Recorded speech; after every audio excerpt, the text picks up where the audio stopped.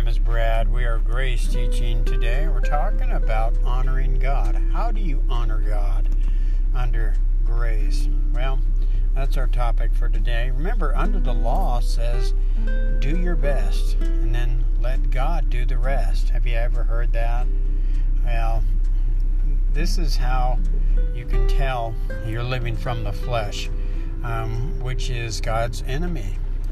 God's enemy being the self-life. Remember, flesh stands for backwards. If you spell flesh backwards, it stands for H, self. H stands for her or him, self-life.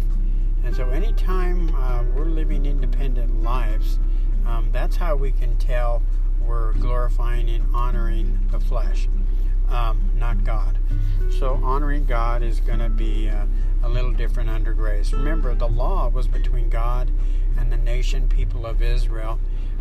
This is a system. The old covenant law was where man reached up to God through self-effort, you see, in hopes of gaining his love. So man was the initiator and God was the responder.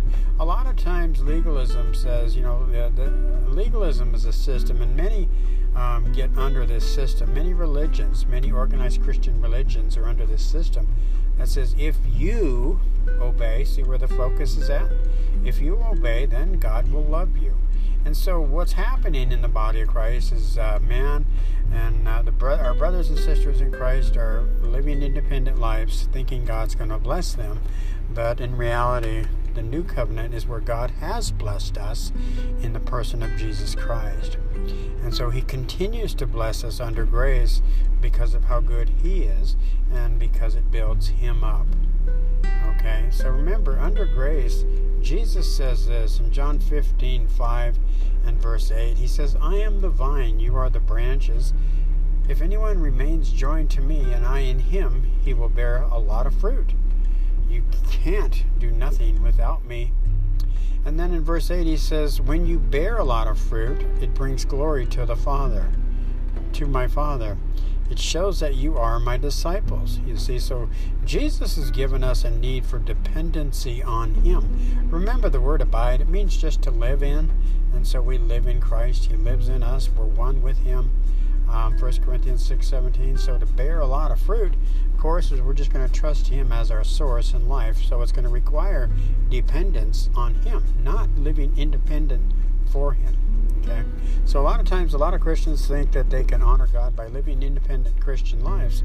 And that's where we came up with the WWJD bracelet.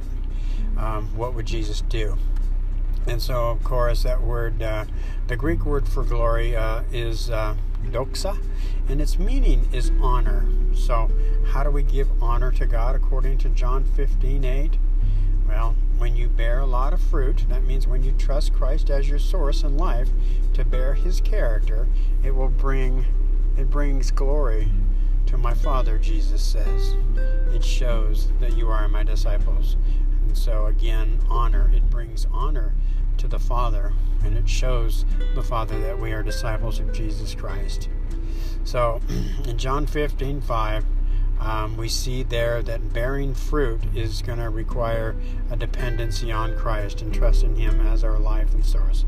Remember, the character of Christ is found in Galatians 5:22 and 23, where we see the fruit of the Spirit is love, joy, peace, patience, kindness, goodness, faithfulness, long-suffering, and self-control.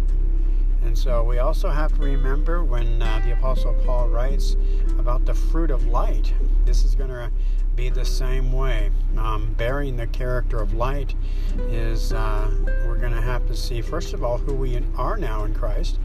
Remember, we were taken out of Adam, taken out of darkness, placed in Christ, who is now our life, and that life is the light of men. Paul said this in Ephesians 5:8 through 10. That's Ephesians chapter 5, verses 8 through 10. He says, for once you were full of darkness, but now you have light from the Lord. So live as people of light, for this light within you produces only what is good and right and true. Carefully determine what pleases the Lord. What pleases the Lord? Dependency on him. That's how we honor God, our Father. you.